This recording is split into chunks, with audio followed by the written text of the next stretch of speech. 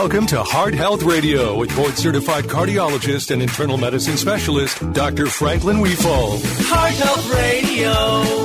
Heart Health Radio. HeartHealthRadio.com. Heart Health Radio. Heart Health Radio is meant for information purposes only. Before taking any action, talk to your doctor. This is Heart Health Radio. You can call us up and get some advice about your health condition, or you can sit back and just listen and enjoy conversation with myself and Dr. Weefall. Yeah, I love it when people call in. And, yes. You know, the thing is, we talk about a lot of things, but don't think that that's the primary focus of the show. I love it when people call in because it gives us a chance to educate and give people the concept of how a physician thinks through problems. You know, because that's really important. Everybody says, we're going to do artificial intelligence and you're not going to even have to go to the doctor now. Right, you just look at a screen. And it's not the way it is. At least I dread that era because it's interactions with other people. That's how it is. And just to back up, I tried to do this a couple of weeks ago and it became a big thing. Let's do a short CV. What's your experience? You went to Princeton. Yeah, so what happened was... To graduate from Princeton, was it good? I did okay. You know, I graduated with some honors, and I did biochemistry. And so what I was interested in was how cells and DNA work. And so I published some things. And I went to Johns Hopkins, which is in Baltimore. Princeton's in New Jersey. Hopkins was in Baltimore. I did 4 years of medical school, and I did 3 years of internal medicine residency. So you learn about the whole body. Yeah. So people don't really understand. They think that a cardiologist went from medical school to cardiology school. So what they try to do, and at Johns Hopkins, I'm telling you, it was fantastic. I mean, it was brutal. I mean, I was up every third night all night. In the ICU, I was up every other night all night. And they don't do that anymore. They've realized that sleep is too important to being good. But anyway, so I learned about neurology and pulmonology and cardiology all in 3 years. And believe me, it was trial by fire. So then I went to Duke and did 4 years of cardiology, of which 2 years was doing, biochemistry research. And, when I do look back on that, the reason why I went into private practice is because academic medicine is cutthroat. Is it really? Oh, I mean, you talk about, you remember Ben Carson when he was running for president, one of the wiseacres, I use that term nicely. Yeah, because you can't say anything that you're really thinking, said, how can you run for president? You have no conception of politics. And there's a silent pause, and he goes, you obviously know nothing about academic medicine. He was at Johns Hopkins. I actually operated with him once. He wouldn't know me from Adam Ant. But anyway, so I decided what made me happy, and that was taking care of folks. So then a guy that I knew, I was going to back up. I was going to be a professor at University of Arizona. I had the job all lined up. Yeah. And something hit me in the middle of the night. I woke up and say, do you really want to write grants? And, the excitement of being in doing, first tier science is one thing. But, I was going to miss that daily interaction with people and patients. Mm-hmm. So I quickly, within a week, found a job in South Bend, Indiana. And I did cardiology there for, 10 years. And I was one of the team physicians under Lou Holtz and Bob Davie for Notre Dame football. Really? I got into that by taking care of one of the top people at Notre Dame, which is in South Bend, Indiana, if you don't know, a guy named Father Hesburgh. And that was my claim to fame because the Mayo Clinic said he had one thing, and we found out that he had something else. The Mayo Clinic said he was a dead man. And we found out he had something fixable. I'll tell you know what? One of these days I'm going to just tell stories. Yeah, that's a good idea. But anyway, so then I got recruited to come here and went into private practice for myself because I just like working for myself. And you decided to work in Johnston County as opposed to Wake County? Well, I got recruited for Cary. Really? Now, I got nothing against Carey. Okay, Carey Cardiology are my sole partners. They since I'm not in the hospital doing procedures anymore, I got over irradiated, and there was all sorts of, other political messes. But anyway, Carey's a great place. Yeah. But when I was at Duke, used to moonlight. We used to be able to moonlight in emergency rooms. Yeah. God, I learned a lot doing that. I learned how to sew.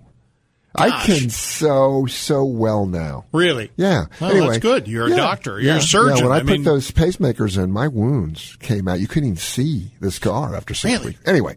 Okay.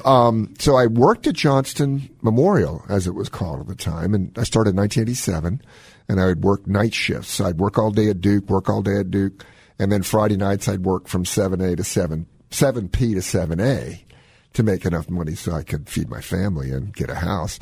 So I knew what the population was in Johnson County, really good people who had a lot of heart disease. It's funny because you drive 20 minutes from Raleigh toward the I-95 corridor and running from Virginia all the way to Georgia along the I-95 corridor is the highest incidence of coronary heart disease in the United States. And that's because they all came, not all of them, obviously, but they came from the west of Scotland and the east of Ireland, which is a group of people who have genetically the highest incidence of heart disease. In fact, they went to the west of Scotland to test the cholesterol medicines first because they knew they had the highest incidence of coronary heart disease, so they wouldn't have to test as many people for long. Anyway, so when I got recruited to Carey, they said, our group is so big, we even have an opening in Johnston County, and they sort of snickered. I looked at him and said, I'll take that job. I mean, sight unseen. Yeah. And I took it, and the rest, as they say in Johnson County, is history. All right, just to let you know that Dr. Wefald does know what he's talking about, whether it has to do with hearts or not. He's got that background. He graduated. I called up on our website, hearthealthradio.com, and I'd forgotten this, that Dr. Wefald graduated with an A.B. in biochemical sciences, summa cum laude, from Princeton University. Now, I've got my resume right underneath it. I graduated Vix Iustus from Oswego State University in broadcasting. Vix Iustus, I'm sure I'm pronouncing it incorrectly, means just barely. Oh, come on. Okay. But then I went and got a teaching degree, and I graduated tempore novissimo. Tempore novissimo, which means finally. Finally, eventually is what it means. Well, all right. Let me tell you, class rank is not as important as you think. What do they call the guy at Johns Hopkins who graduates last in his class? I don't know. Doctor. They call him doctor. Okay? Right. I mean, the point I'm trying to make, there's a guy that I know who is the best shoulder surgeon I've ever met, Kevin Spear. Yeah. And he used to be head of sports medicine at Duke, surgery at Duke. And he decided, like me, he wanted to go into private practice. So he does my shoulders, not all of them, but a lot of them. And he and Kevin and I were freshman year cronies at Johns Hopkins first year. Right. And the thing about him is that you'd never guess looking at him initially. He's a big guy. He was a football player at Indiana University. But that guy got straight A's all the way through. And so the whole point is don't judge a person by their cover like a book. Yeah. And he is just such a fantastic surgeon. It's incredible. All right. So any questions you have, here are the numbers. Always call between noon and 2, which is when we produce the show on Saturdays. Noon and 2, 919-860-9783. Coronavirus numbers in the United States of America are down. Yeah, it's really, really a big relief because I was wrong on. It's been a year. January 21st was when former President Trump closed off travel to China. It was a big to-do. There was fighting on the Democrat side saying that it wasn't necessary. Well, it turned out, hindsight is 20/20. Yeah, it was kind of necessary. But, we were all wrong. I don't know a single person, physician, maybe there are out there, somebody's got it written down that they predicted all this. But it would be amazing if they did. But I thought we'd be done with this. Remember 6 weeks and we're done? Right. Flatten the curve? Yep. Because this is not your typical, pandemic virus.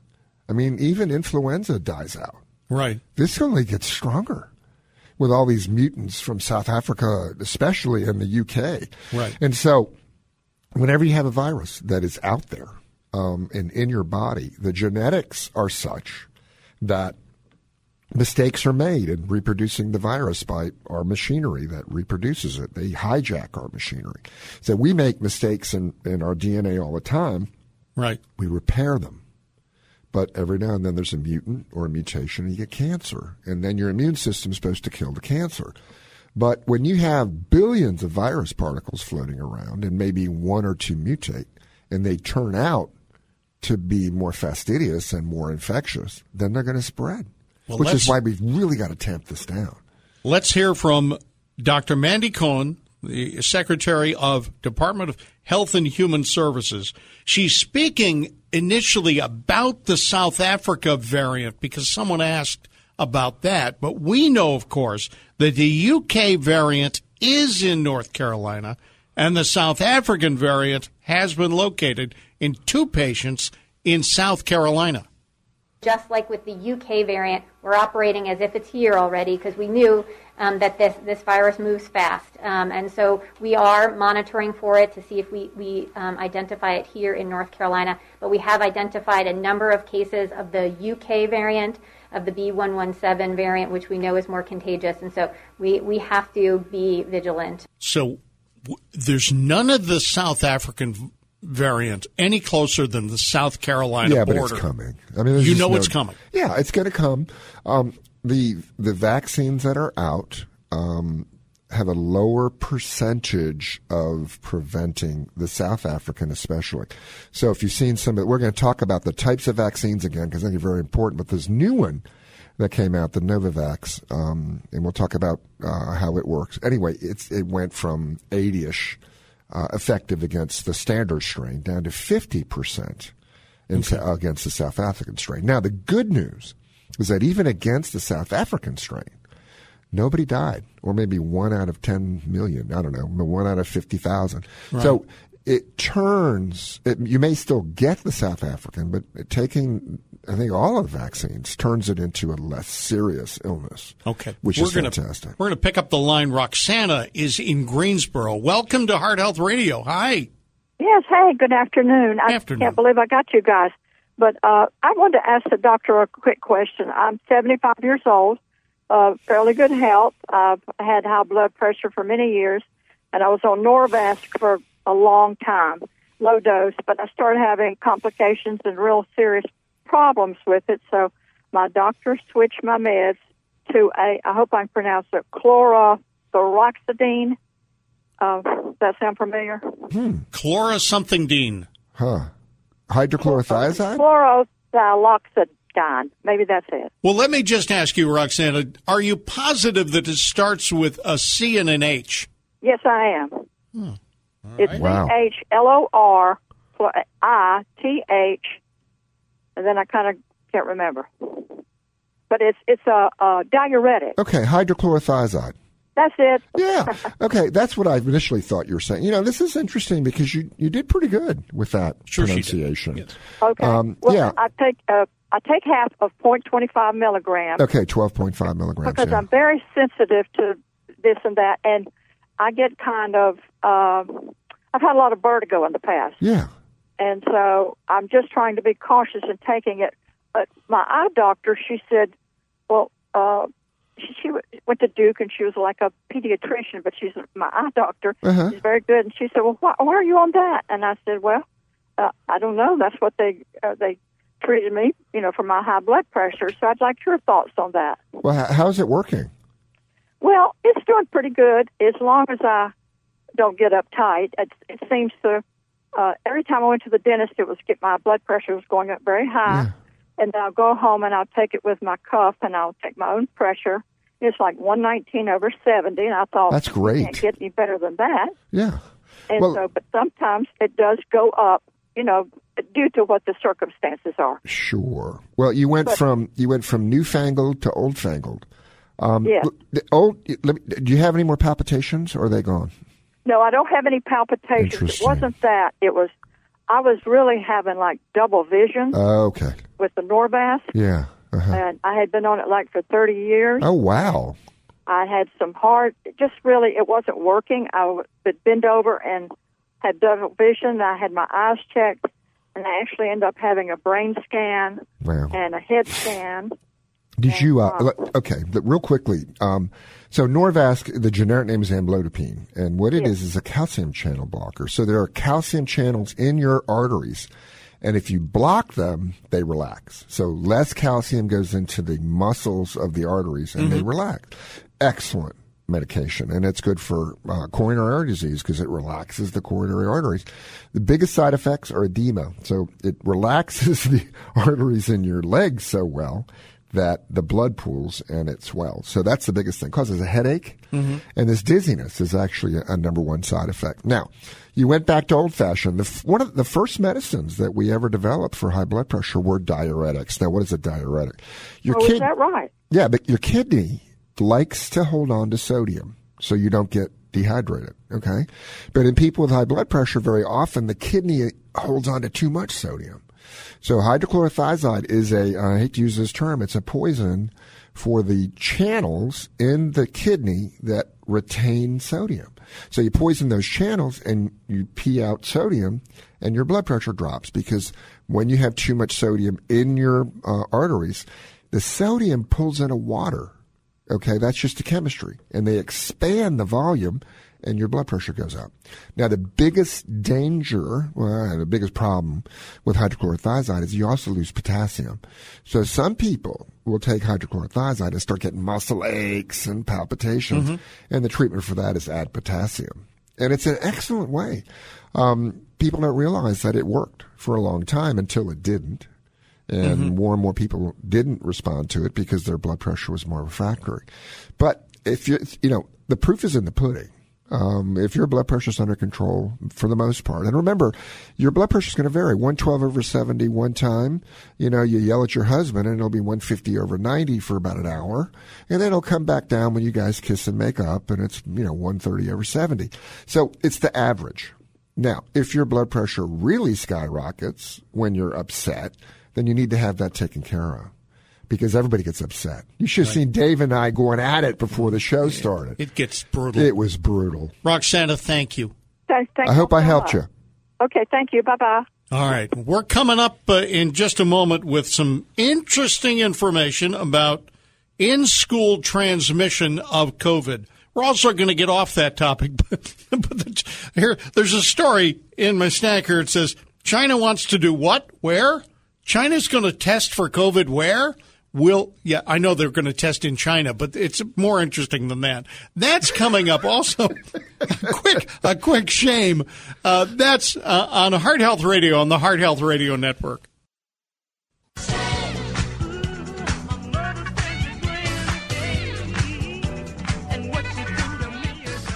This is Heart Health Radio. Who are we shaming this time? Oh, it's that 22-year-old. What's that? It's that 22-year-old. It's a 22-year-old guy. Now, let me just say this, okay? The vaccine has to be given by the rules. And why is that? Because in the rollout, you got to get the people who are most susceptible. Right. So that was the nursing home residents, and then the frontline workers in the hospitals. Amen. And then the over 65s. Yeah. All comers, and also the second-line healthcare workers like me. Okay. And what happened, this 22-year-old college guy named Andre Doroshin, he formed a group called Philly Fighting COVID, and they got a contract to go out and to administer the vaccines. Well, he took a bunch, surreptitiously, and gave them to his friends. Yeah. And, the point I'm trying to make about this, I get these calls all the time. What kind of pull do you have, Frank? Can you get me one?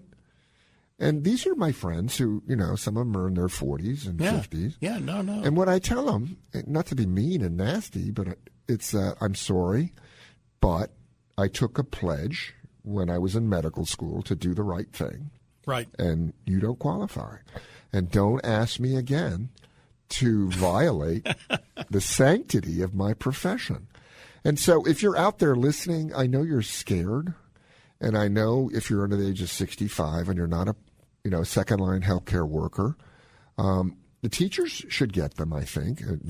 Well, but first of all, to get them to stop fretting so we can open up the schools again. Absolutely, yes. But just be calm and wait. I mean, the bottom line is that the chance of dying, if you're less than 65 and don't have a major risk factor like obesity, and we'll talk about the second risk factor, another big risk factor that came out, the chance of dying is 0.1%. I mean, 99.9% you're not going to die. And so play by the rules, right? Okay? Just understand they're there for a reason. Tom has a quick question. Now, I guarantee you, when he told me it was a quick question, I believe him. Yeah.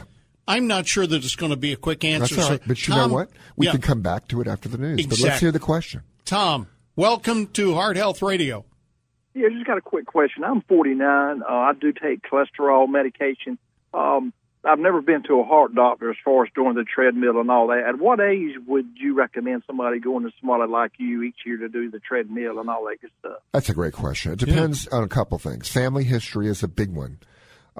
If your daddy or your brother or your sister or your mother had an early incidence of heart trouble, that is to say less than 60 with a heart attack or a stent or chest discomfort that was felt to be from the heart, I would go at 40.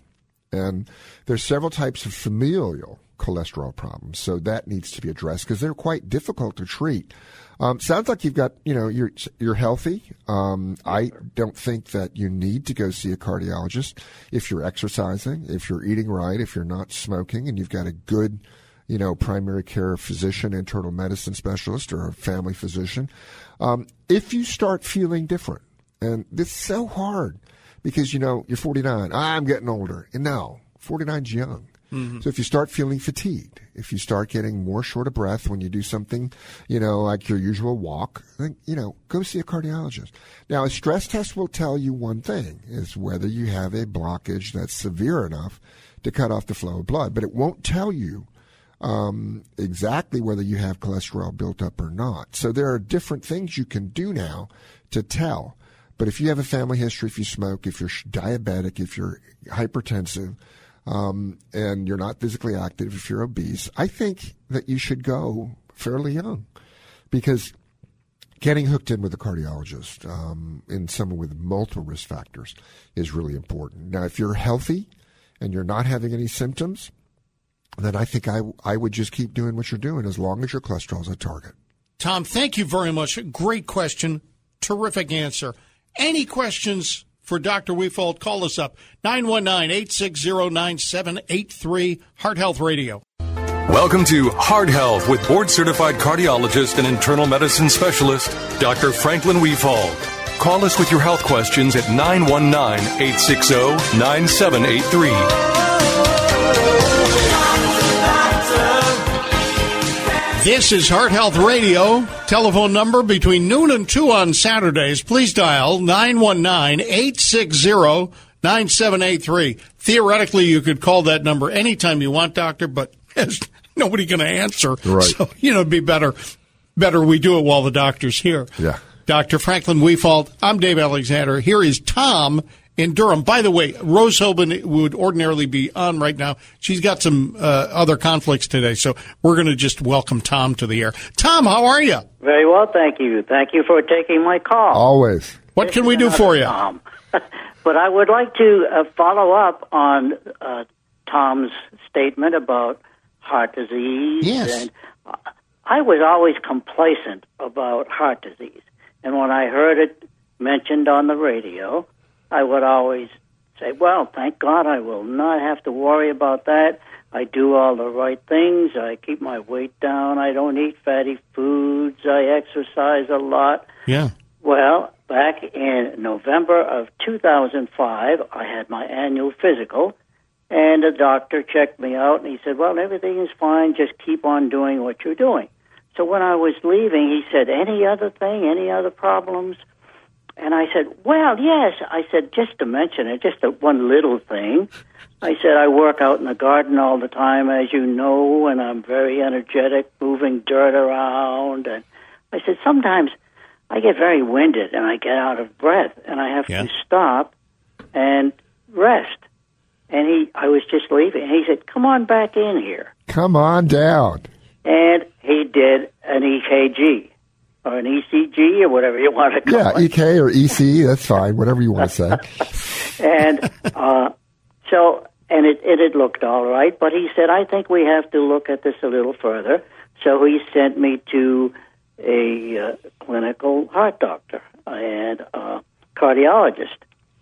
And he did a stress test on me. I had gone to my general care doctor on Tuesday. He did a stress test on a Thursday, and he said, we need to look at this a little further. So they sent me to Duke on the following Monday for an angiogram.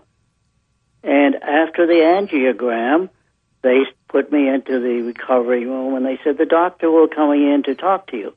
And so the doctor came in, and he said, well, Tom, he said, you have some issues here, and he said, you have a little blockage, and we're going to have to do something about it. And I said, a stent or something? And he said, no, a little bit not more quite. than that. And he said, we're going to have to go in and clean you out and do something. I said, oh, wow. What did they end up doing, Tom? He did he said, we're going to have to do some surgery on you. And I said, oh, wow. Well, when will I have to schedule that for? And he said, tomorrow morning. Yeah. Amen. Tuesday to Tuesday. I Tuesday to Tuesday. Bypass. You had bypass? Triple bypass. Triple bypass. Which is what, doctor? Well, let me tell you. First question, who was your surgeon? Remember the name? Oh, it's been 16 years now. That's okay. That's my mind. But he was the chief surgeon in the Duke Medical School. Pete Smith? I don't recall. Yes, okay. Bottom line, it worked, Tom. Yeah, you sound great. Yes. Right? Have you had any more problems since? Thank God, not that I know of. Yeah. Well, your story is so classic. Medications still. I am on, excuse me, lisinopril, Torvastatin, and carvedilol. Great. And let me ask you a quick big question. When they did the surgery, did they tell you that your pump was still good, that your heart muscle was still strong? I guess, yes. In fact, I said to him, how can this be? I said, I do all the right things. I am a non-smoker. I eat well. And he said, genetics. Yep. Biggest one. Did your dad or mom or sister or brother have heart problems too? No, but I have Irish ancestry. You were mentioning about Scottish. Absolutely. And Irish ancestry. And I have another genetic disease from my Irish ancestry, and that's RP. Oh, wow. Wow. Well, listen, you have a classic story. I call this the by-the-way syndrome. Okay, so you have a nice visit, everything's going well, and then, there's something in the back of your mind as a patient, but you don't think it's important, or maybe the doctor will laugh at you. So it's as you're walking out the door, by the way, doc. Yeah. Uh-huh. And so, this is one of the things we talked about is that symptoms of heart disease can be subtle. Yes. And so here you are, a really nice gardener, exercising, and you notice every now and then when I do what I used to be able to do, I get short-winded, not necessarily tight in the chest. Yes. Or you can't even really describe it, okay? People say, well, it just feels weird. Right. Because they're not used to describing it. And, you had excellent medical care. I mean, your primary care physician recognized something in that you can have severe blockages, cutting off the flow of blood without a whole lot of symptoms. Wow. Probably the reason why they had to do surgery is because you had all three arteries blocked. Wow. If you have all three arteries blocked, you have a much higher risk of dying from a blockage than you do if only one or two are blocked. And it depends on which artery. So, they call it the widowmaker. Well, why is that? Because if you have a cholesterol buildup in the part of the front artery that goes to most of the left heart muscle, it's called the left anterior descending. If you have one really, really far up, so the whole artery is at risk, then you should probably get that fixed, even if your symptoms are not that bad. Right. Because you look at the statistics, and when you have that kind of blockage, your risk of sudden death in the next 5 years is very, very high. Let me ask you a question. Go back about your stress. 5% blockage. Pardon? Say that again, Tom. 95% blockage. Oh, he had 95. Let me ask, let's go back and wrestle up your memory banks, because this is a real important question. When you did the stress test, you walked, right? Yes. And how far did you go? Do you remember? Because that's a lesson I wanted to tell people. It was on a treadmill, of course. And how, did they raise it up a couple times, or did you only? I only did it once. No, but I'm saying when you were walking for the first 3 minutes, it's at about a 12% grade. After 3 minutes, they speed it up and they raise the grade up so you're walking uphill more. Do you remember how many times they did that? They did. They raised it? They did. Yes. Okay. All right. So the key thing that people don't realize about a treadmill is that one of the big aspects about your future prospects is how long you can go before you gotta quit. Yeah. So, for example, I've got some people who have blockages in two arteries. Their symptoms are minimal, and they've been stable for a long time, and they busted the treadmill at 14 minutes. I mean, they were running at the end. Yeah. Their risk is very low, and primarily because they could go 14 minutes. Now, I've got I had a guy with a very similar story, almost identical to your story. And he was rough and tough and hard to bluff, and he was going to kill that treadmill. Yeah. Well, after 4 minutes, he said, I can't go anymore. And he had 3 vessels, 95%. Now, his heart muscle function was good. That's another key issue. So the key issue when you have 3 vessels blocked is how far you could go on the treadmill, how bad your symptoms are, and how well your heart pumps. If your heart pumps well and you're able to go a reasonable distance, say, 6 minutes, 7 minutes, you're going to live a good life. And it sounds like you've done great. Tom, thank you.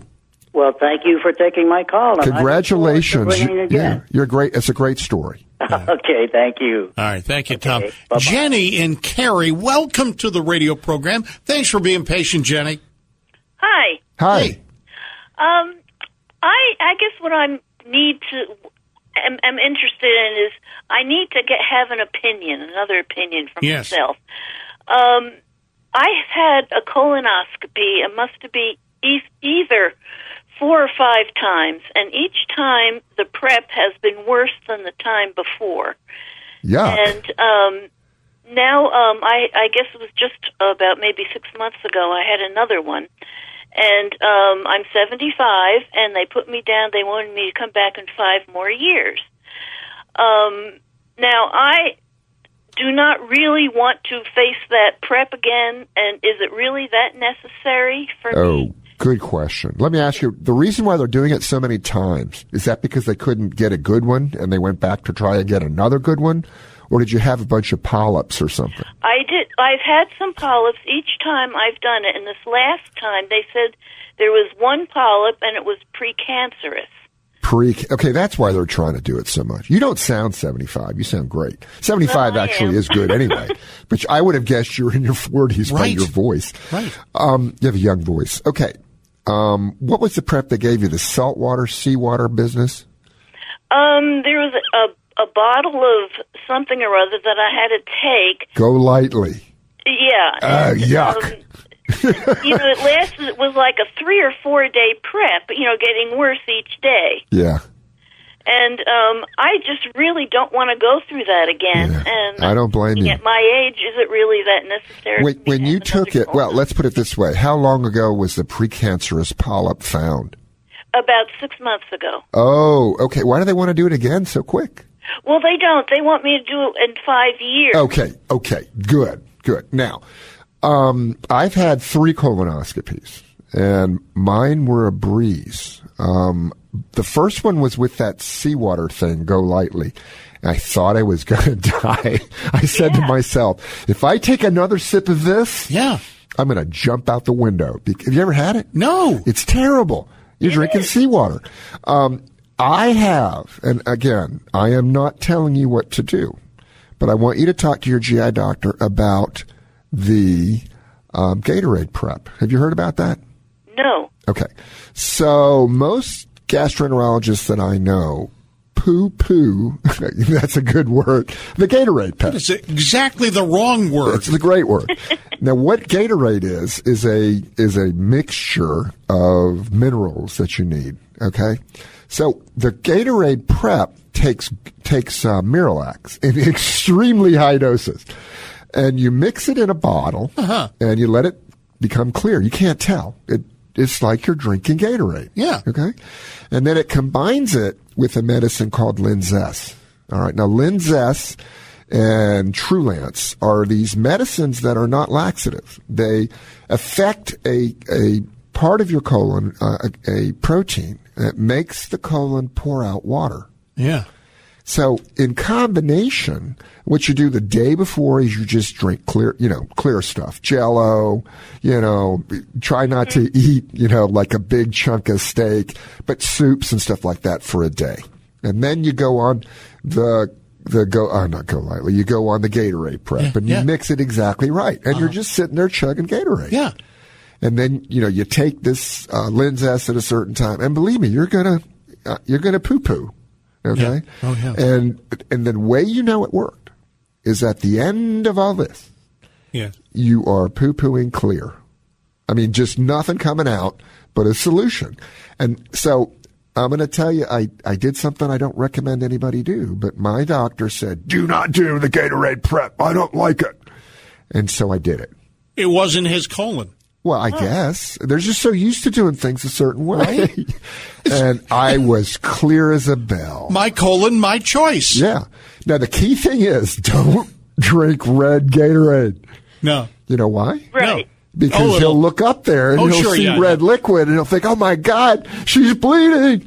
That's right. Yeah. That's so right. They say don't eat or red Jell-O. Anything that's red. Right. So I tell you what, if you had a precancerous polyp in 5 years, I would definitely think your doctor's right to get another colonoscopy because you're much more likely if you had one precancerous polyp to have another. Now, I got mine done because I had about 3 polyps in the beginning, and then he did it again. I had 2 more. Mm-hmm. So he just wanted to get another one, and I'm okay. Yeah. I had one at 50, at 55, and at 60. Now, I don't sound 62. No. But next week is the big 6-2. Yeah. And so I feel for you. But don't do this on my regard. You make sure there might be a reason why your doctor doesn't want it. But I'm going to get my email address, okay? And hang on and get my email address from the people because I'm going to email you I'm going to email you what the Gatorade prep is only as informational, not as a prescription. Right. So that you can actually, in 5 years or whatever it is, take this to the GI person and say, I want to do this prep. And the nice thing, in 5 years, there might even be an easier one. Right. You never know. Jenny, thank you very much. We don't have time for the China story, okay? But it would fit so beautifully into this segment. It's a shame we don't have time for it. We are going to talk about in-school transmission of COVID. We are going to talk about a North Carolina carbohydrate product. A North Carolina carbohydrate product. It's our number one food in North Carolina. Oh, I know what you're talking about. That is okay. On the no-no diet. On Dr. Weefald's diet, which is, by the way, a terrific way to lose weight. We'll talk about that coming up. 919-860-9783 is our number on the Heart Health Radio Network. Well,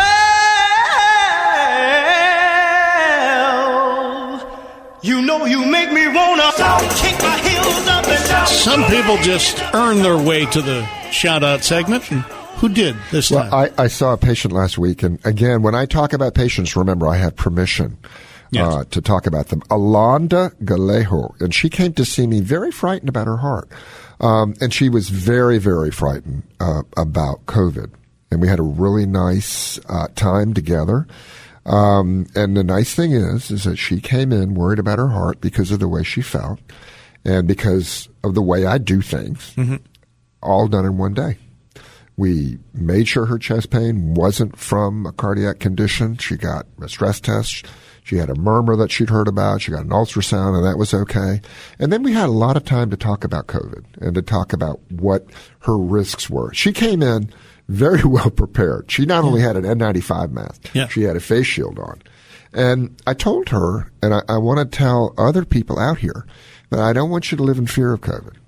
If you're young, and you don't have obesity, which I think is the number one risk factor, diabetes and obesity. Just be careful. And even if you get it, the chance that you're going to get really sick is very low.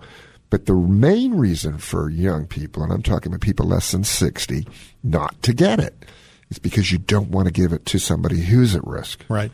And have them get a very serious illness. So Alana came in, wringing her hands and quite nervous. Yeah. And I feel so great that she walked out of there with a smile on her face and a big, deep breath and blew out the air and felt relaxed. Anyway, that's good. The next one is a patient I've had for a long time. And she walked in the door one day at 4:45, complaining of being short of breath. And she was in atrial fibrillation, which we've talked about a lot. And the nice thing is she didn't want to go to the ER. So I stayed until 7 o'clock. Oh, my. And I gave her intravenous diuretics to get rid of the fluid. I slowed her heart rate down, and she went home. And now she comes, on a regular basis, and her AFib is under control. Yeah. And she's the sweetest thing. Just so nice. And it is the reason why I went into medicine. There's people like these too. Everyone, all of my patients. But it's just so great. All right. We didn't get a chance to actually give Jenny from Cary the email address. And anybody can have this now. Email me. DR, and then that's doctor, of course. And then Weefald, WEFALD. You know how I say it? Huh? I say W-E, F as in Frank, so they don't put an S. Yeah. A-L-D as in dog, so they don't put a T. I get Dr. Weesalt all the time. All right. That's like we salt things. Do you know what your front office says? What? I asked them before we started the show. I said, I got to know how to pronounce the doctor's name. I called your office. They said, pretend you were a 2-year-old and you didn't know how to do like past tense. And you tried to say that you fall. We fall down. You falled. We fall down. Yeah, we falled. Yes. Weefald, Dr. Weefald at gmail.com. In case anybody wants to know, it's Norwegian. Is it? Yeah, I'm half Chinese. Wong, H-U-N-G on my mother's side. And Weefald. And that actually is because it's a town in Norway, really? Outside of Oslo. And they pronounce it Vefold. And my great-grandfather, Knud, K-N-U-D. Yeah. Knut Rockne. Sure. That's wrong. It's Knut Rockne. Knut. And I have an uncle Knut. And I have another Knut in the family. Anyway, he came over here in 18-something or other with 9 children. Yes. And made a life. He was a congressman. Right. Yeah, you know what's funny?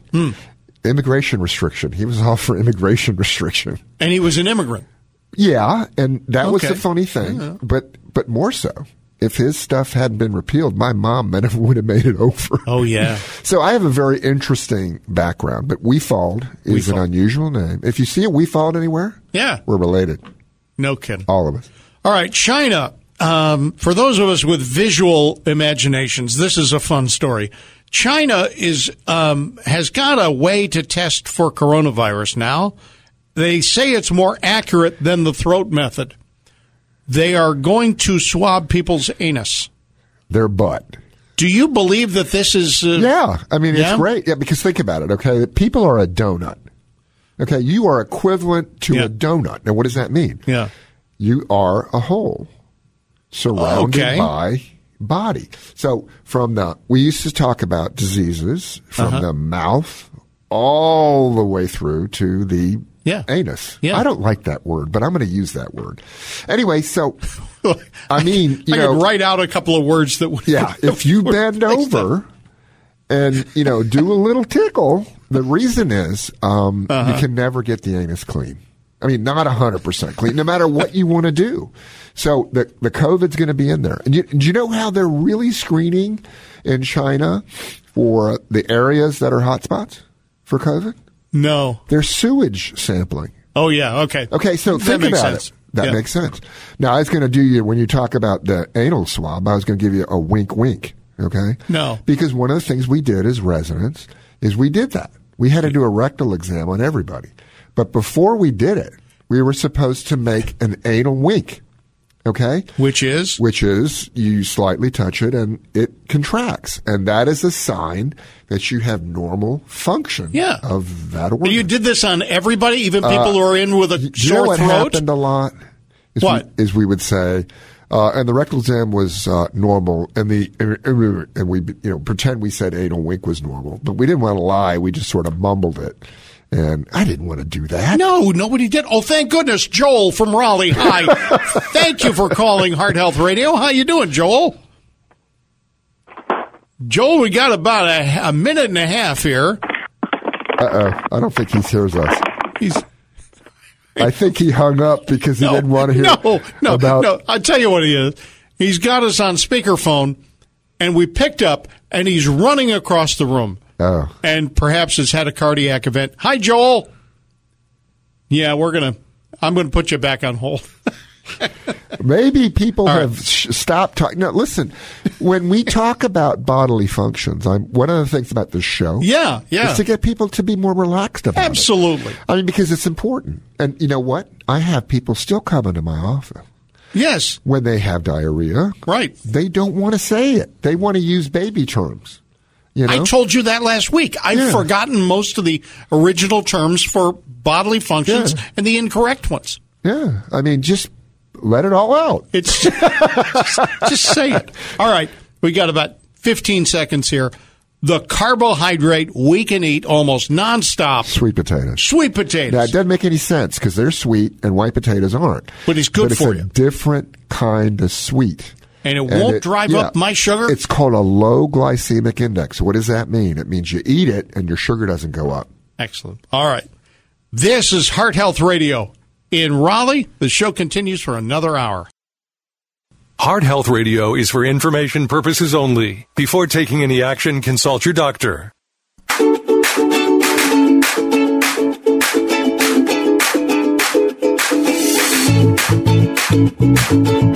Welcome to Heart Health Radio with board-certified cardiologist and internal medicine specialist, Dr. Franklin Weefald. Heart Health Radio.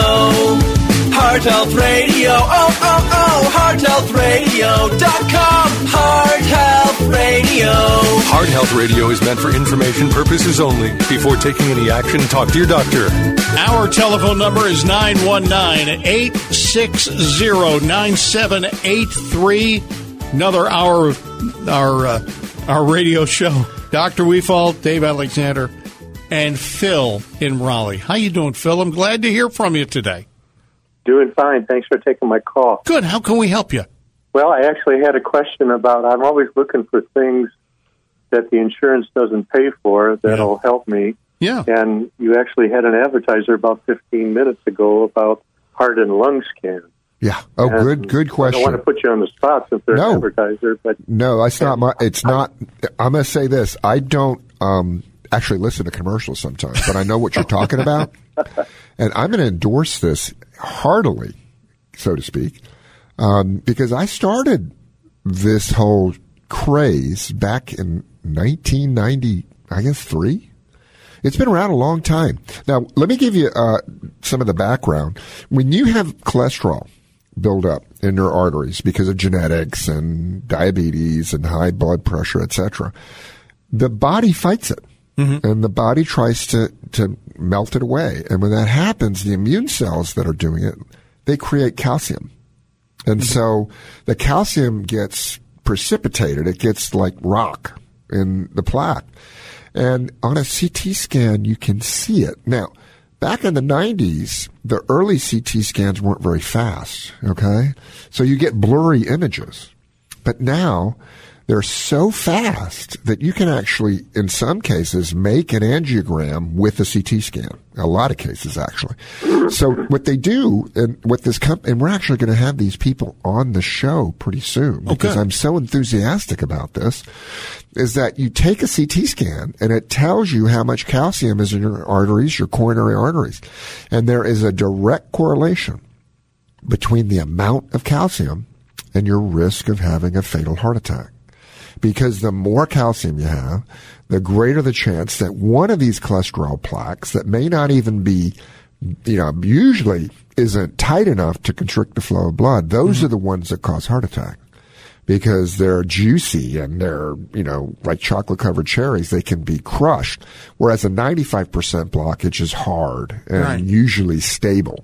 It's really weird. Your heart attacks come from minor blockages, not major blockages. But anyway, so when you get one of these scans, you find out you've got cholesterol buildup, and if your scan is high, and that's adjusted for age. So a number of, say, 500 for someone who's 80 is not as bad as a number of 500 for somebody who's 30. Okay, so it's age adjusted.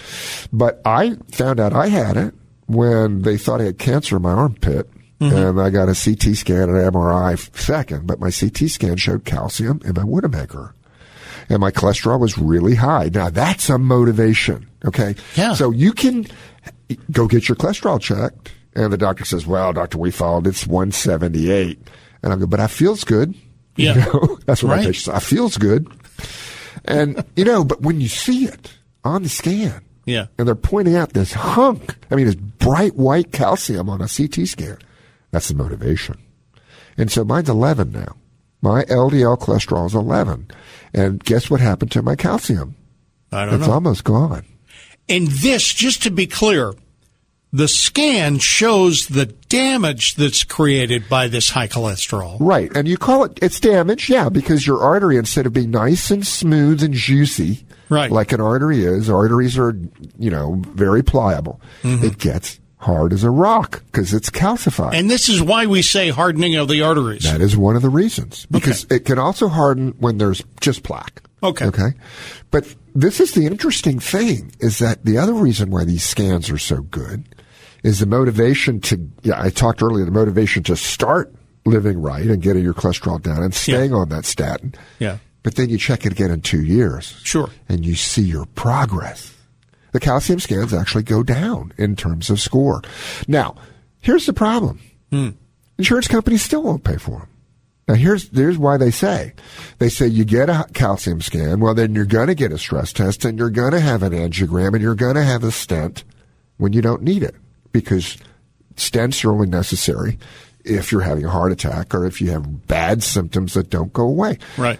Find a good cardiologist, and he or she won't do that. In other words, now we know. It used to be, oh my God, the calcium score is very high. If he dies of a heart attack, I'm going to get sued, right? Well, now we know, no, that's not the case. It's only for people who have really high scores. So to make a long story short, I probably talked you out, but I recommend these. You're going to wind up having to pay out of pocket most of the time, but they're $100. Okay, they're hundreds. $100. Yeah, most of these places are volume places. Okay? Yeah. The scan takes 5 minutes. Yeah. But the point I'm trying to make is it's the best $100 you'll ever spend. Okay. If you find out, and you didn't know, you have coronary artery disease, and you get fired up to fix it. Phil, are you going to have this done? Well, I actually had a calcium T-score scan done a couple of years ago. What was your score? It was 103. And how old are you? 69. That's not bad. What did they tell you your risk was? Pretty low, right? Yeah. But my doctor did put me on atorvastatin, just 10 milligrams. Perfect. Because of that. Yeah. How's your cholesterol? My cholesterol has gone way down since I've been on the atorvastatin. Yeah. It was never bad to start with, but my ratio was never very good because the good cholesterol was only in the 30s. Yeah. Well, here's what I'm going to tell you about the ratio, is that I wouldn't worry about that. Let me give you some numbers. The LDL, if it fell 50%, That is great. And you want it below 70. Have you ever heard of the VLDL, very low density lipoproteins? It's like well, it looks like they're a big part of it too. Okay. And so that's a combination of triglycerides and LDL. It costs a lot of money to check the VLDL in some labs. But if your triglycerides are low and your LDL is low, then there's, almost impossible for your VLDL, very low density lipoproteins, not to be low. If you want to spend $100 and get another scan, it might be really cool to see. Now your number may still be 160. Yeah. But as your age went up, the score percentile went down. You see what I mean? We all get it. If you hadn't done anything, it might have gone to 400. You see what I'm saying? So it might be cool to spend your $100, and it's not much radiation. I mean, it's not. It's a little more than a chest X-ray. Maybe a lot. 2 or 3 chest X-rays worth of radiation. Right. But they're also claiming they can spot early lung cancer, and since I was on enalapril for 5 years before they quit using that. Yeah, it's a good screen for lung cancer. And Medicare pays for that. Your lung cancer screen? Yep. If you are a Medicare patient, make sure your doctor, especially if you have high risk like smoking or from New Jersey. You know why that's a risk? No. Radon. Really? Yeah, we got to talk about radon one day. Okay. Yeah, I've had 5 friends with lung cancer. Phil, let me just tell you, if you get this thing done and you pay it out of pocket, I will give you $20 to come back on the show. You call me back after it's done, and we'll get your address, and I'll mail you a $20 Phil, how many bill. years ago was it? About 2 that I had to. Yeah, you're about due. I checked mine in 2 years. Yeah, my scan to get that insurance wouldn't pay. Yeah, and he recommended that. Yeah, I had a score of about 100. All right, and when I got it in 2 years later, it was about 40. Yeah. Oh, okay. Yeah, I'll give it a try then. Okay. All right, Phil. Thanks for calling. First $20 is me. Okay. Thank you very much. All right, take care. Let no one say that I don't invest in the radio program. Oh, yeah, right. I do my best. There are a couple of things that I get for free around here, as I literally get to complain about my symptoms. And we're going to talk about 2 symptoms I've got this week. One, it's been a long time of having it, and one just came up, and this is weird. Right, we're going to talk about while that. While doing the show, you became nauseated. No. Okay. The last segment of the last hour, yeah. I mean, the whole thing was anal related, but no, there's something else. All right, listen, there's a migraine medicine that the FDA is putting what they call a black box warning on it. We're going to talk about hypotension. What is that? Low blood pressure? Low. We always talk about high, but low is bad too. And in-school transmission of COVID. I would like you right now to call us if you've got a thought about sending the kids back to school. Now, everybody does. Yeah. Have a thought about that. Our if number you're a parent, you have one thought. Exactly. If you're a teacher, you have another. 919-860-9783. Can we get the governor on board? This is the governor speaking this week about the studies that have shown, and by the way, those studies are all over the country from lots of reputable people saying there's so low of an opportunity to get COVID from a school. It's just not happening where they're having school. This is Governor Roy Cooper. I think you'll hear more from educators and from our health team in the coming days looking at that study and just remembering that we do want to get our children back in school as soon as we safely can. Doctor, what do you think? School, no school? School. And one of the things that just burns me up is that everybody's for underprivileged people. And how are underprivileged people, kids, going to advance themselves? Well, a lot of ways, but right up there is education. Right. They've lost a year of school. Yes. And I'm going to tell you, I'm a pretty nice boss. Mm-hmm. And I love kids. So if my employees who have kids lose their health care option. I have a real big back area. It's almost like a day. No, it's not a daycare center. No. I'm not licensed. No. But we let them come in and do their schoolwork. Sure. And so I see this. It's terrible. Mm-hmm. You know, I mean, trying to learn when you're 8 years old on a computer, you get bored, you come wandering out, you know, hey, Mom, can I have a candy bar? And you're supposed to be on there doing your math. Mm-hmm. And it's insane what we've done to these kids.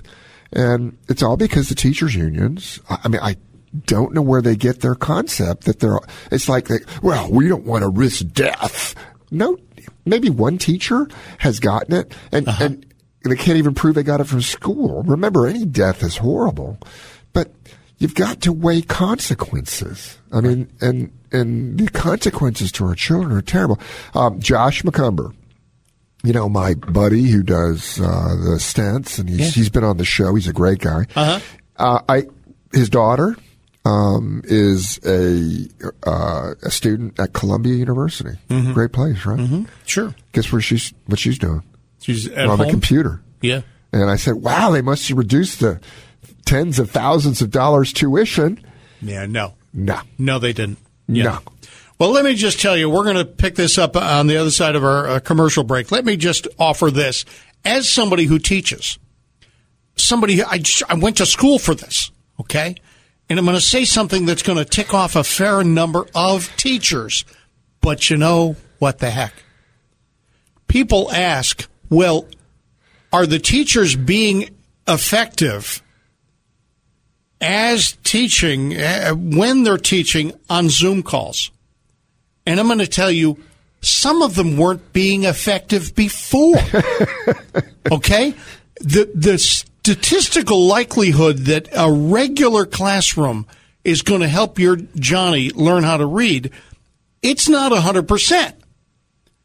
And the Zoom call is not going to help him at all. Right. Well, it's just if not. If we did this show by Zoom, it wouldn't be as good. We feed off of each other. If you and I were in a different place. Right. If we were we could do it, but it sure as heck wouldn't be the best show. All right. We're going to pick up with Kathy, who's the first one to call in on this.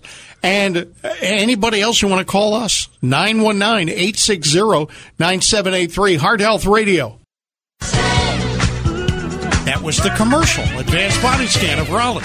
Yeah. That's the people we were talking about. And we're not shaming them. They're awesome. No. Yeah, I mean, I want to say this again. Yeah. I was present at the creation of these calcium scans. And we started doing them.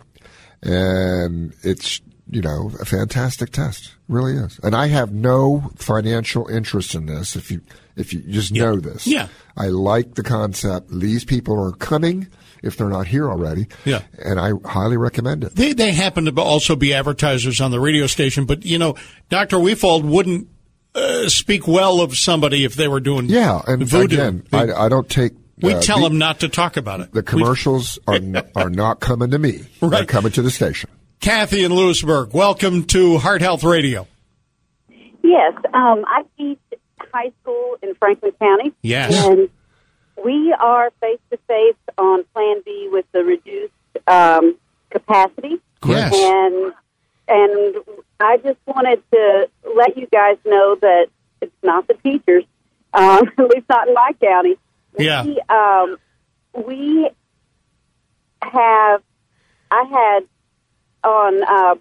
were shut down for the snow and weather, which Wayne County is always virtual, so it wasn't a big deal for them, and apparently it wasn't a big deal for Durham. But we had remote days. But the days that we were open on Monday and Tuesday, Monday I had 3 students all day, and Tuesday I had 2 students all day. Is that because parents are not sending them? That is exactly what is happening. Wow. I think that, they are just, we send the buses out, and they are staying home. Well, let me ask you, Kathy. That is so amazing. Kathy, are you and your colleagues willing to go to school every day and have a full class of kids come to your building?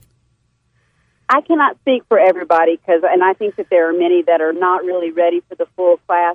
Right. And but what is the most challenging aspect is trying to do both at the same time. Right. To teach virtually and teach kids face to face, and feel like you're sliding one or the other.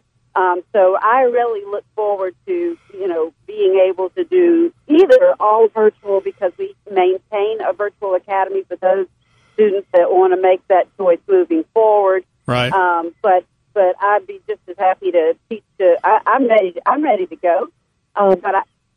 But not everybody does feel that way. There is fear. Now, I understand what you're saying, and it's interesting because I've got another experience, or I've heard another experience from you, and I really value you as a teacher and giving me this information, because I never would have thought that. Because all the people that I know are young and have kids, they want them back in school. Bad. Well, that has been the strangest thing, is because there was a great outcry. We need our kids back in school, but I think one of the things that happened is that kids came to school. Now, again, I teach high school, okay? So kids came to school, and they were having to wear a mask, and that was no fun for them. And I had one student who came one day, had to wear a mask, said, "I'm not doing this." I get it. Kathy, thank you for the phone call. I'm gonna cut it short because your phone is actually breaking up, and you sound a little like, I know you're somebody else's teacher, but you sound a little like Charlie Brown's teacher. Yeah. So, listen, thanks a lot, guys. We love our teachers. When I say it, there are a lot of teachers. If you look on, the teachers unions, especially in New York City, are dead set against reopening. And thank gosh, de Blasio and Cuomo are going to force them to open eventually, I hope. Yeah. In-school transmission, according to the latest surveys, including done by people who work around here, I think it was UNC or Duke, because somebody big. It's minuscule. It's minuscule. It's minuscule. And I can understand somebody who's like in my position, who has a few, what do we call them? Pre-existing conditions. Yeah. Listen, if I catch it, this is going to be, I'm heavier than I should be. I've got blood pressures higher than I should be. I've got diabetes. I've got, 2 or 3 other things I forget from day to day, heart conditions. And I understand people are afraid. At a certain point, we got to go back. Listen, since we're talking about my physical condition, I now have something. Well, it's a reportable symptom. It's not like I can say I got a disease, but there's a name on it. Pulsatile tinnitus. Oh, yeah. I can hear my blood flowing through my ears. That's very, very, very interesting. I started noticing it when I was in a dramatic event. I can't describe the dramatic. That was somebody who misbehaved in my presence. Was it me? No, was it me? No, it wasn't you.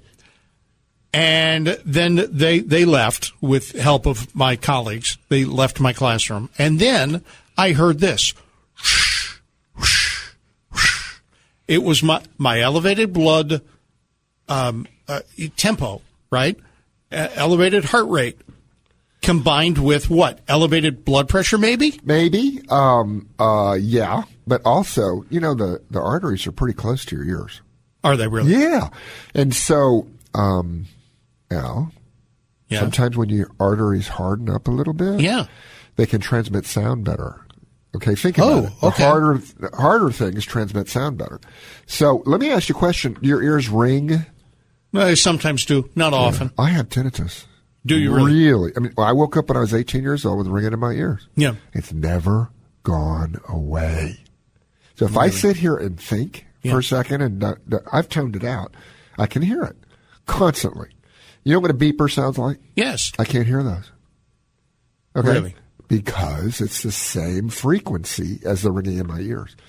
And what's happened, my sisters had it, and then they went really deaf. And they both have cochlear implants, and that restored their hearing. But for me, I had to read lips. Now, I can understand men. Now, this is not sexist, okay? Yeah. This is because men generally have low-pitched voices. All right. And so I can hear trains coming from 10 miles away. Right. I hear those low frequencies, and the high frequencies are gone. And it's because the hair cells, okay, they're the little teeny things that when they perceive the sound, they send a signal to your brain. Now, what's interesting about this is when the hair cells die, the brain doesn't get the negative signal, and your brain is creating noise all the time. The hair cells are inhibiting that noise. Yeah. So when they don't inhibit anymore because they're dead, your brain creates the noise inside your head, not from the ear. Yeah. So this pulsatile tinnitus, I wish they really wouldn't call tinnitus because it's not the same thing. Okay. All right. Well, we'll talk about that maybe if we have time. Oh, it's not a big deal. I'm not that worried about it. I'm going to complain about my hips coming up and this little spot that I got on my arm. We're going to talk about that during the rest of the show. Also, hypotension, migraine medicine, and a good shout-out coming up on Heart Health Radio. Now back to Heart Health. Have a question for Dr. Wefald? Call 919-860-9783. And if we never have enough time for Dave Alexander's ailments, I'm just going to get on the phone and call Dr. Wefald. And I'm going to say, well, first, let's scan your credit card. 919-860-9783 is the telephone number that has been ringing all day, and we're grateful about it. Bill in Raleigh, welcome to Heart Health Radio. Hi. Hi, Dr. Wefald and Dave. Great job. Thank you. Enjoy your program. Look forward to it every Saturday. Thank you. Doctor, 4 years ago I had mitral valve prolapse. I had a valve replacement with a bovine valve. Yeah. And I'm on Carvedilol right now, 3.125. Yeah. Twice a day. Sure, low dose. My biggest fear right now is a stroke. Okay. My surgeon told me that with this replacement that I would have at least 10 years of a good life. Sure. And I was 64, 65 at the time that I had the operation. Of course. My biggest fear right now is a stroke because going through cardiac rehab, I saw a lot of patients that were in the hospital in the rehab area they were victims of strokes, and that's my biggest fear. Of course, I understand why. And can you educate me on how to anticipate a stroke? I don't mean immediately, but warning signs, and what can I do to head off the possibility of a stroke? Absolutely. Great question. Now, let me just tell people here, a bovine, that's a cow. And these valves are basically metal struts, and then they take the pericardium, which is the outer covering of a heart, from a cow. And they treat it, and then they stretch it over these struts, and they create a valve. It's an excellent valve. And then they put this thing, and they take out the old valve while your heart's stopped and opened up, and then they sew in the new valve. And it stops the leakage. What that means is the blood only flows from the lungs into the heart and out to the body instead of what you had, which was in from the lungs, then back to the lungs, and then a little bit out to the body. Now, you have what's called a tissue valve. So those are at lower risk of strokes. If you'd had a mechanical valve called a St. Jude, which is the one we usually use, it's like a toilet seat flipping around. It's made out of titanium and plastic, and you have to take warfarin for that. You can't take the new kind, the Eliquis, because it doesn't work well. Now, did they test you for atrial fibrillation lately? No, not lately. Okay, so my feeling would be that, are you on an aspirin, by the way? I forgot to ask. No. Okay, is there a reason why they didn't want you on aspirin? They said it wasn't necessary. Okay, some people would disagree. There is data there's data on both sides. Now, okay, did they check the arteries to your brain, called the carotid arteries, with an ultrasound? Not to my knowledge. Okay, so your risk of a stroke would be from two major things, okay? Not necessarily from your valve, unless you got an infection on it. So the next question is, do you have teeth? And if so, do you get them cleaned? And if so, do you take antibiotics before you do? I do everything you just mentioned. I have to take 400 or 500 milligrams of amoxicillin before any dental procedure. That's perfect. I do have teeth, and I have good dental care. Great. However, with the COVID, I have foregone any dental procedures because the last time I had a cleaning done with the antibiotics, it really upset my stomach, and I had to. When I saw my primary care physician, he recommended that I take some probiotics. Okay, that's a good idea. We'll get to that some other time. Anyway, so how's your cholesterol?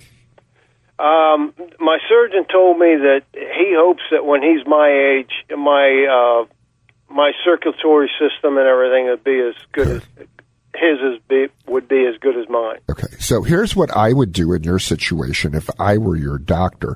So let's pretend I have an imaginary patient, because I'm not allowed to treat you over the radio. Right. But an imaginary patient with a bovine valve in the mitral position, so that's between the lungs and the heart. Yes, sir. And I would check you for AFib. And you can have silent atrial fibrillation. You never feel it. In fact, my ex-wife had a stroke, and she never knew it, but it was from atrial fibrillation, and now she's going to be okay. So anytime you've had heart surgery, especially valve surgery, you can get AFib even at the time of surgery or years later. And I definitely think if you have concerns about having a stroke, then you want to wear one of these monitors, not for a day, not for 2 days, but for a couple weeks. And if you can have, rare episodes of AFib, and when AFib happens, the upper chamber is just going, a little spasmodic and fluttering, and the blood doesn't flow well, and you can clot, and that clot can go up to your brain. Now, I'm going to tell you to do something that is not necessarily. I'm going to recommend my imaginary patient. Right.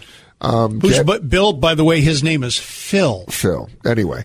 To get an ultrasound of the carotid arteries. And the reason is people can have a great big buildup of cholesterol in the carotid arteries and not know it, in which case then you really have to lower your cholesterol and perhaps take a baby aspirin to prevent a stroke. So those, and then of course there's another type of stroke called a bleeding stroke or a wet stroke. And the way you prevent that from happening is control your blood pressure. Mm-hmm. And know that if your family has a risk of what we call intracranial hemorrhages, ICH, that's the wet stroke where you bleed into your brain, then you need to see a doctor about doing more to prevent that. But, so, I understand why you're afraid to have a stroke. I mean, it is devastating. But I will say this, okay? If you have garbled speech, or if you have a weak arm or a weak leg, if you lose part of your vision, the thing that you do is immediately get someone to call 911, because we can fix strokes within the first couple hours. It's amazing. We can pull those blood clots out of your brain and save your brain tissue. So, yes, fear of stroke. Know the symptoms of what a stroke would be. You can Google this, and so I don't have to go on and on and on. Right. But if I had an imaginary patient named Bill who had your similar history, and they came to me and said, Doc, I've had this, I want to prevent a stroke, I would find out if there's asymptomatic atrial fibrillation. If so, treat that. And then find out if you've got cholesterol buildup in the arteries to the brain, because you can treat that and reduce the risk of stroke too. Okay, should I go to my primary care physician and ask? Well, your family doc can order those 2 tests, absolutely. But again, the way I would approach it is not say, well, Dr. Weefald told me to do this.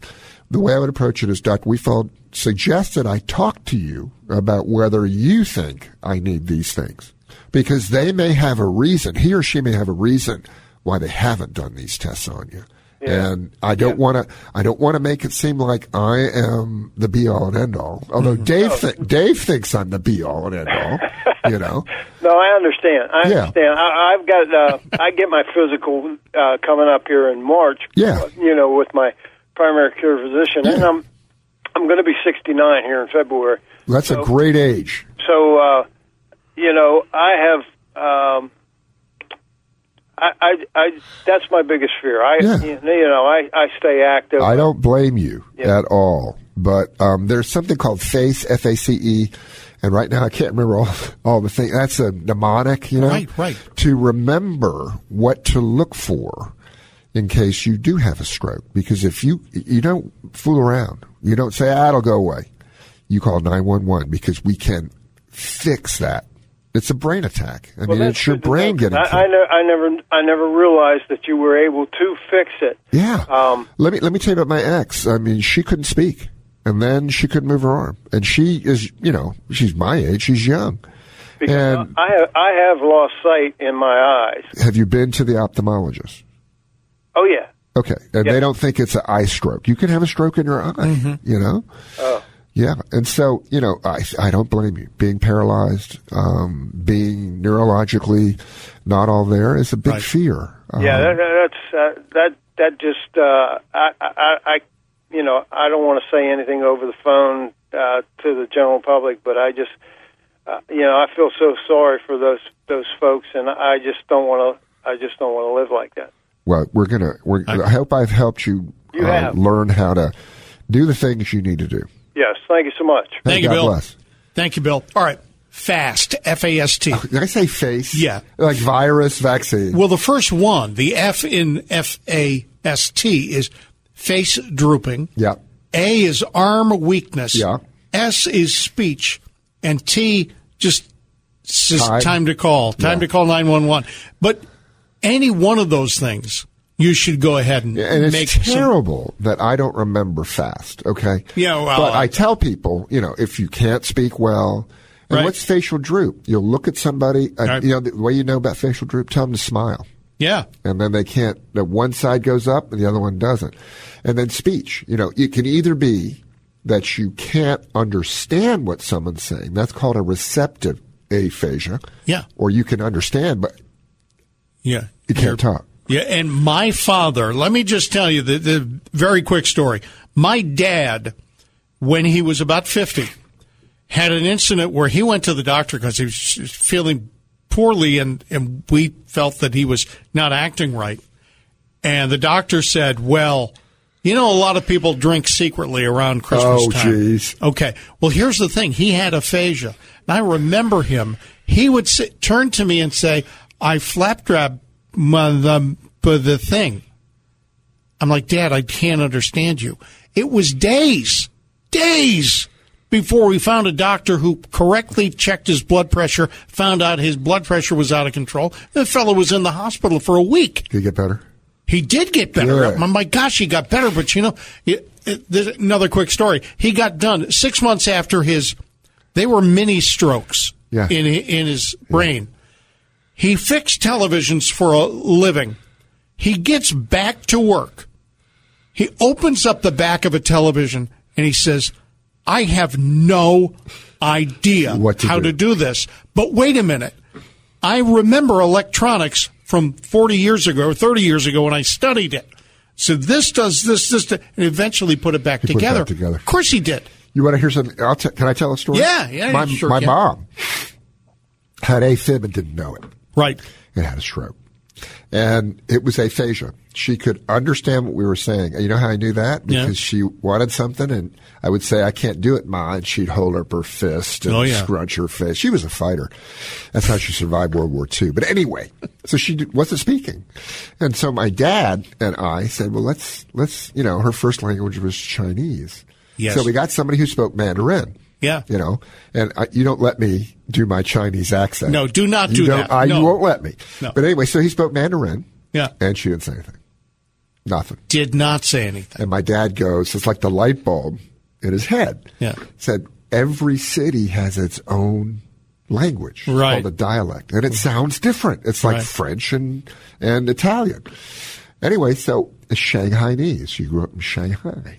So he asked around to these Chinese people. I can't do it. I can't do the accent. No, yes, I know somebody who speaks Shanghainese. Yeah. So the guy came in, spoke English, nothing. Right. Spoke Mandarin, nothing. Spoke Shanghainese, and she responded. And then about a week later, she spoke Mandarin. And then about a week after that, she spoke English.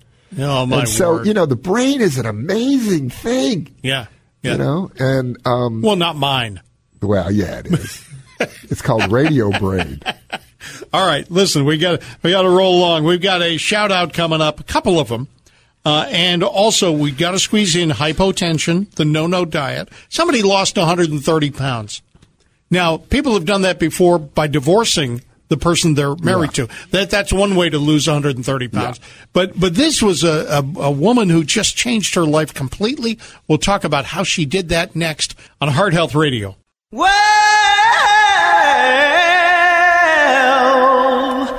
you know you make me wanna kick my heels up and throw my hands up and throw my hands up. Good things, and we talk about him here on the radio show.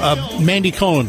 Yeah. The Secretary of the Department of Health and Human Services. She's a great lady. We sometimes, we nagged at her because we were number 43 in terms of getting the vaccine to people, percentage of vaccine given out.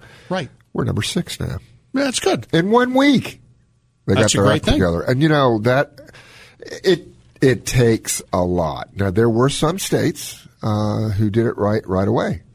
Yes. But, it took us a couple of weeks, but we're up there. That's a good thing. Also, now, who are you going to shout out? I'm going to shout out Dr. A in Dr. Charles Ashley Mann's dental office. And unfortunately, I didn't get the name of the dental hygienist who worked on my teeth this week. It was a pain-free procedure. I asked for gas, and it didn't take them long before they said, yeah, okay, that's a good idea. I've never had gas. Yeah. Describe the experience. Well, let me just tell you. They said, why do you want gas? And I said, because you won't give me heroin. Oh, okay.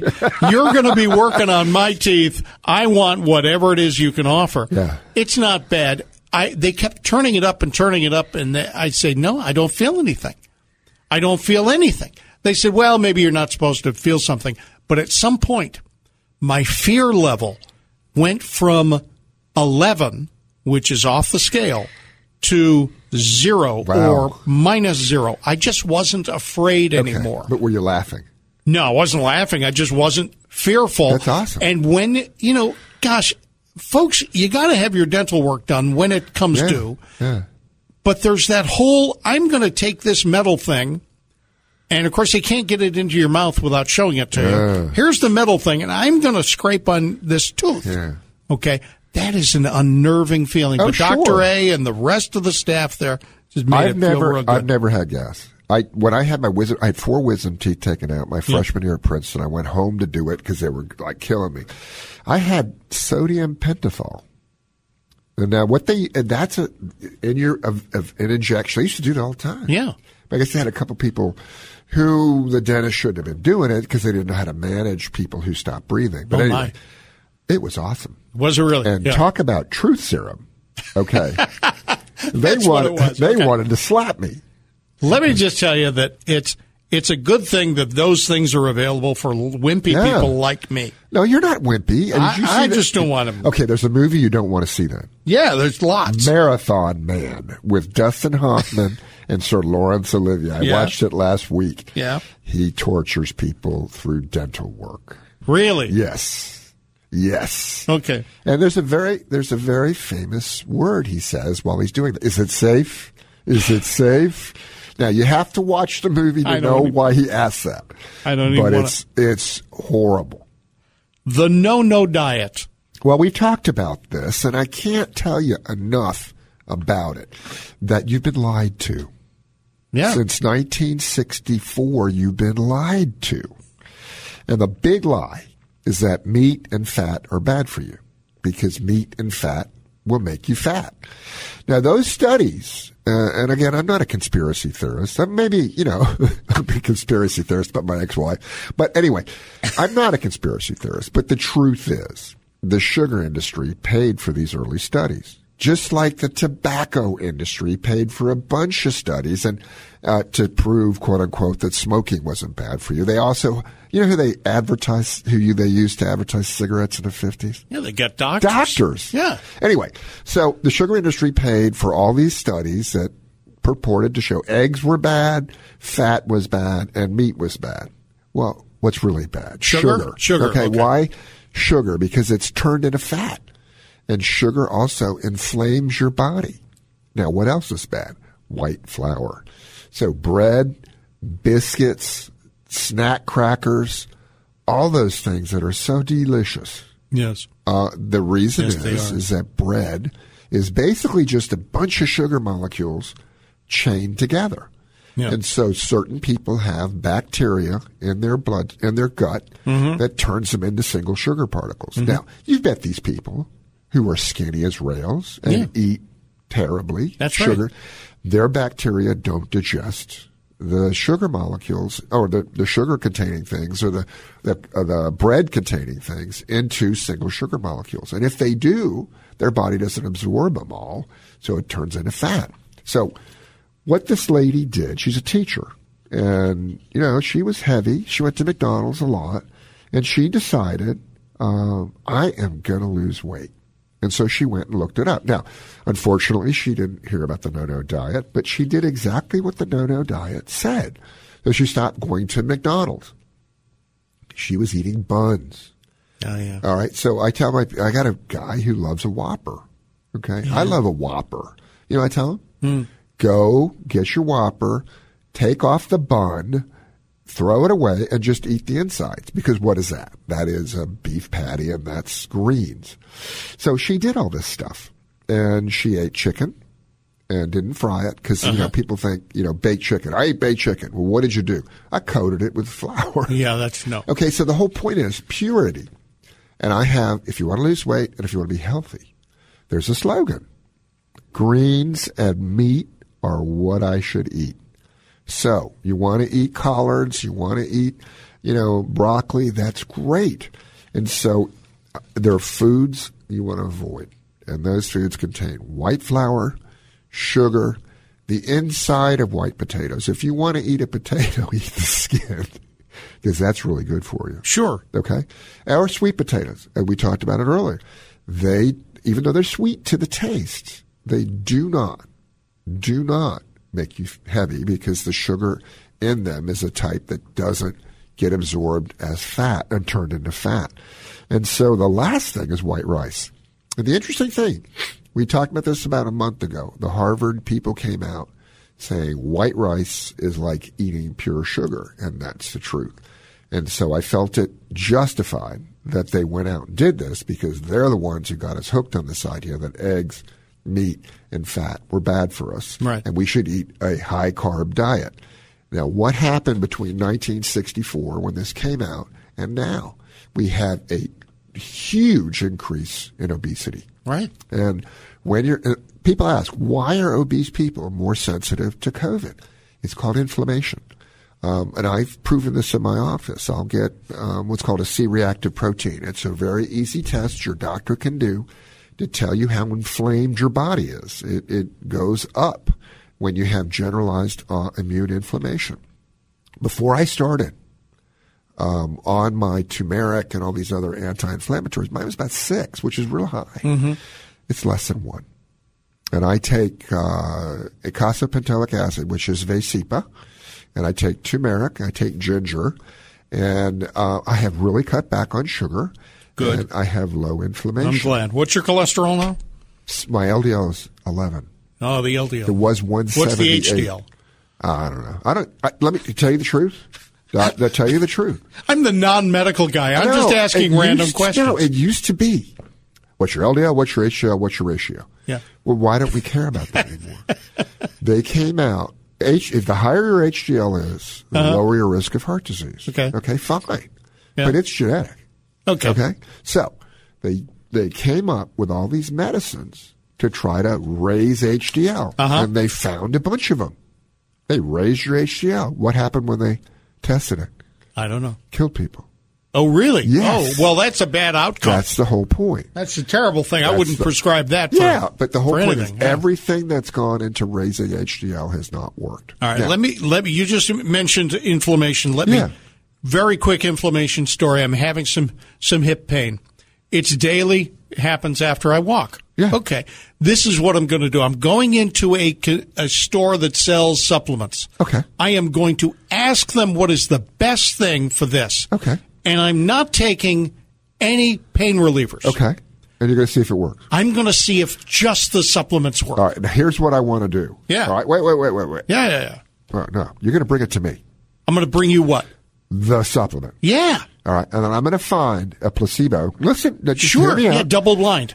No, I'm going to administer you 3 weeks of pills. Okay? You're not going to know what it is. Oh, yeah. Right. Okay. Right. Okay. Then after that, yeah, we'll do another 3 weeks of the second pill. Okay, good. We're going to experiment on Dave next week on Heart Health Radio. Heart Health Radio is for information purposes only. Before taking any action, consult your doctor.